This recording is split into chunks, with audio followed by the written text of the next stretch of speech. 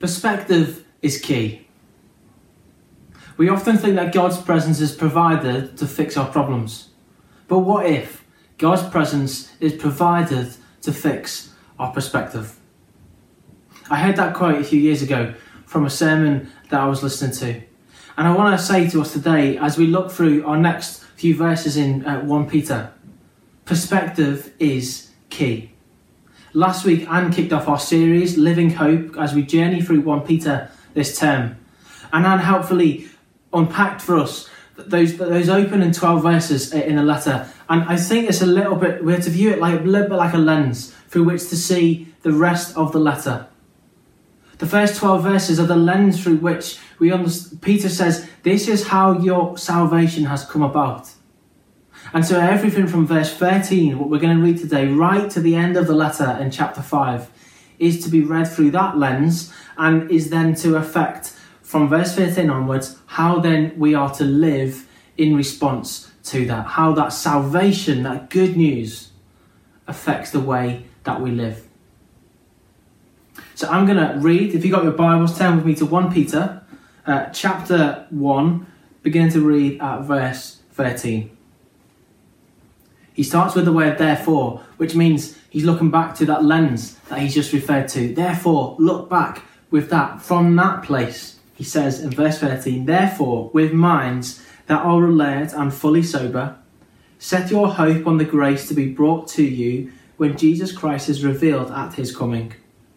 As obedient children, do not conform to the evil desires you had when you lived in ignorance. But just as he who called you is holy, so be holy in all you do. For it is written, be holy because I am holy. Since you call on a Father who judges each person's work impartially, live out your time as foreigners here in reverent fear.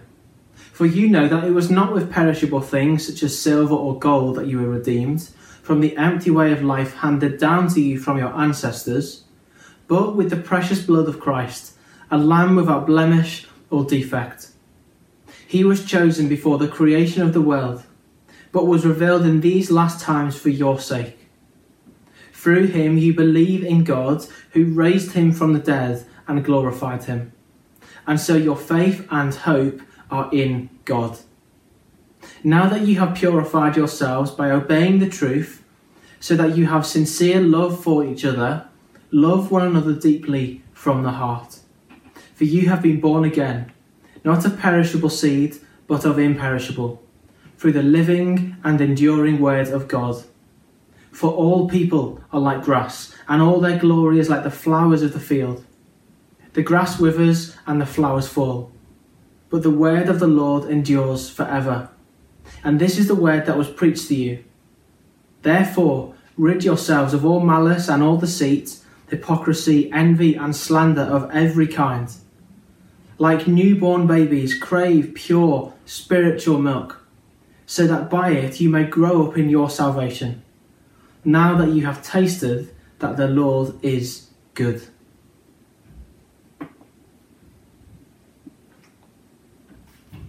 The first important thing about perspective that Peter says in these verses is look forward, look ahead. Keep your minds alert on the day when Jesus Christ will return. We've heard a lot this week about staying alert from Boris and the government, and we will no doubt continue to do so. But Peter wrote these words, stay alert, 2,000 years ago. How apt a timing maybe it is that this week we're looking at these verses. Peter comes on to say again, be alert right at the end of the letter in chapter 5. But be alert here, Peter says, be alert and of fully sober mind. We could translate that literally as saying, gird up the loins of your mind. What an expression that is, gird up the loins of your mind. What does that mean? Well, I think it maybe means something a little bit like this. Fasten it in as a seatbelt. Seatbelt it in, fasten it in, lock it in to your minds, and don't lose sight of it. Set your hope on the day when Jesus will return. And last week helpfully said that Peter writes about hope not as some sort of wishful thinking. No, Peter writes about hope here in the sense of eager expectation. So verse 13, look forward, we could read that saying, lock this into your minds. With eager expectation, Jesus will return. Don't lose sight of that. The future event has got to affect the way that you live in the present. Now that happens all the time. Future events in our lives affect the way we live in the present. Think about it. Holidays, I know we can't go on any, but holidays, parties, weddings, new babies, new pets, revision, if you like revision. All of those things are significant moments in the future that have an impact on our lives, almost certainly for the good, and yet they affect the way that we live in the present. With the way we spend our time, the way we spend our money in preparing for that, the future event of those things affects how we live in the present as we journey towards that moment. And Peter's saying exactly the same here. Allow the future to affect how you live in the present. Because then he goes on to say the next thing about perspective is, yes, look forward, verse 13, but verse 14 to 17, he's saying, look up, look up, look up. Look up at who God is and how you are to live in light of who God is. Do not, he says, you are obedient children, he said, as obedient children, do not conform to the evil ways you had when you lived in ignorance. Ignorance, that's such a strong phrase to use. But, one of my favourite words in the whole New Testament, but.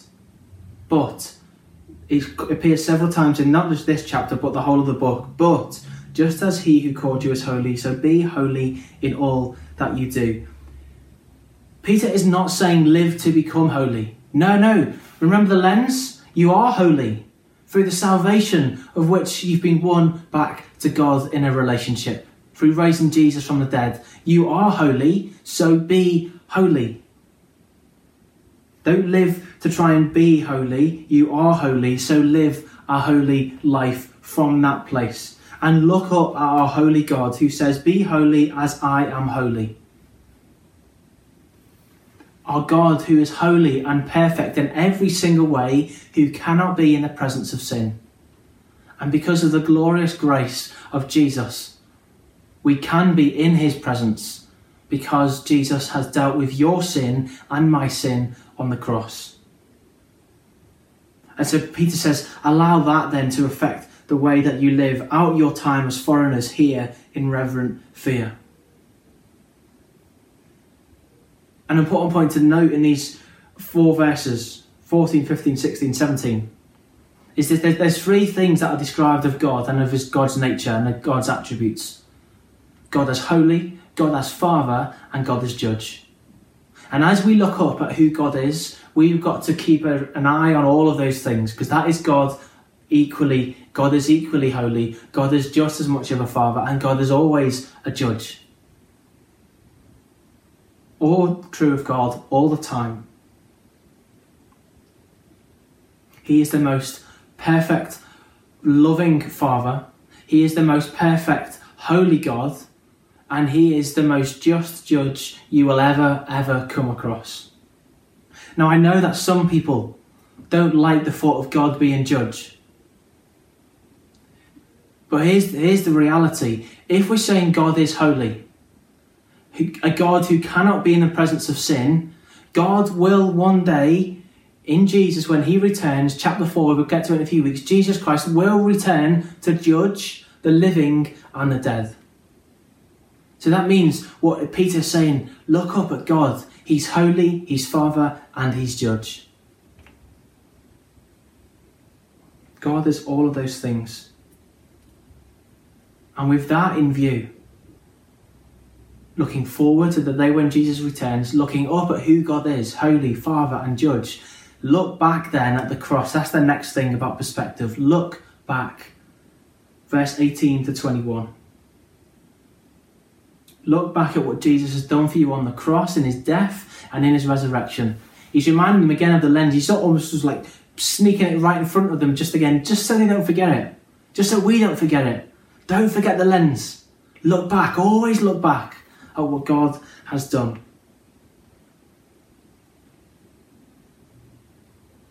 It was through Jesus' death on that cross that has saved you and brought you into a relationship with God. Peter says, verse 18, it's not with perishable things such as silver or gold that you have been redeemed. No, your gold, your silver, your money in your bank account, your fancy cars, your nice kitchen, your nice sofas. None of that. It's all perishable. None of that is going to save you or has saved you. Only one person, all sufficient in Jesus, has saved you. Peter is pointing out. He's at pains to say it. I just feel it as he writes it. You're not a follower of Jesus because of the things you own. You're a follower of Jesus because what Jesus has done for you. Never forget that. You've been ransomed. You've been set free. In other words, when he says you've been redeemed from the empty way of life handed down to you from your ancestors. Empty life. That's another strong phrase to describe something. How do I think empty life works itself out? As an illustration, I think it's a little bit like this. Who loves celebrations? We all do. Christmas time.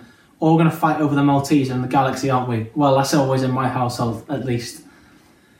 Someone says, Danny, do you want some celebrations? Like, yes, come on, bring it on. Pass them here. Hand it over. Getting so excited. Here comes the celebrations. It's empty. The promise, the outer promise of the celebration box. Here comes the chocolate in shiny plastic foil. You open it up and it's empty.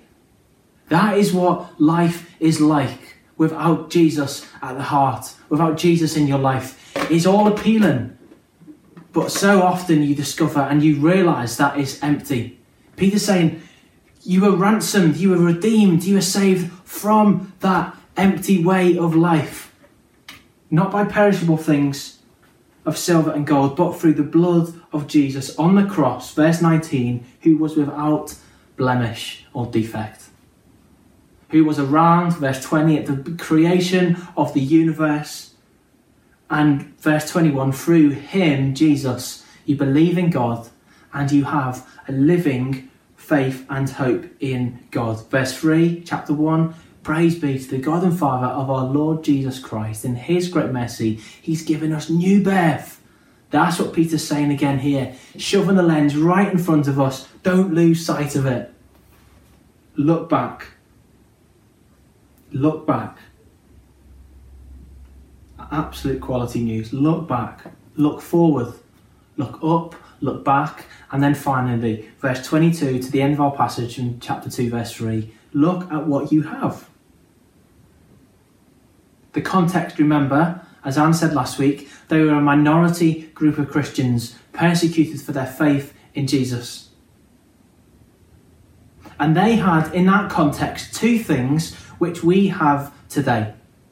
And we will have as long as we stay together as God's people. Two things. First one is this.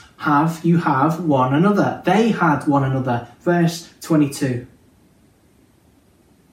You have one another, and so love one another deeply from the depths of your heart, from the depths of your being. Love one another in deed, in action, in word, in encouragement, in prayer. Love one another deeply. Look at what you have, and others will help you to keep perspective as you support and love one another. Second thing, we have what they have. The living and enduring word of God. I know Peter, when he wrote this, they didn't have the New Testament as we have it today. They had the Old Testament. They had the verbal stories of Jesus. Peter, of course, was an eyewitness to Jesus. But how much more glorious is it that we have the New Testament and the Old Testament? I mean, if they were able to get by, and they were more able to just get by, in fact, this early church in modern day Turkey, how much better placed are we with the whole of the living and enduring word of God in all its totality, in all its completeness. It's living, it's enduring. Life is going to pass away. That's why he then moves on to contrast what life is like. It's going to pass away like the flower and the grass of the field, but, there it is again, but the word of the Lord endures forever. And that is what was preached to you. Verse 25. That is what was preached to you. Look at what you have. You have one another, so love one another deeply. You have God's living and enduring word, so digest it daily. Therefore, Peter says at the start of chapter 2, with all of that in mind, looking forward, looking up, looking back, looking at what you have, throw off everything that distracts you. Throw off all those things at verse 1 verse 1. And like newborn babies in verse 2 of chapter 2, crave the thing that is good for you. Babies know what is inherently good for them, and so they want more of it. And as followers of Jesus, I am hopeful, certainly hopeful, with eager expectationly hopeful, that you know what is good for you and what is not. Crave that goodness, because in verse 3 it says, you have tasted and seen that the Lord is good. Keep on tasting, keep perspective. Keep perspective. Perspective is key. Look forward.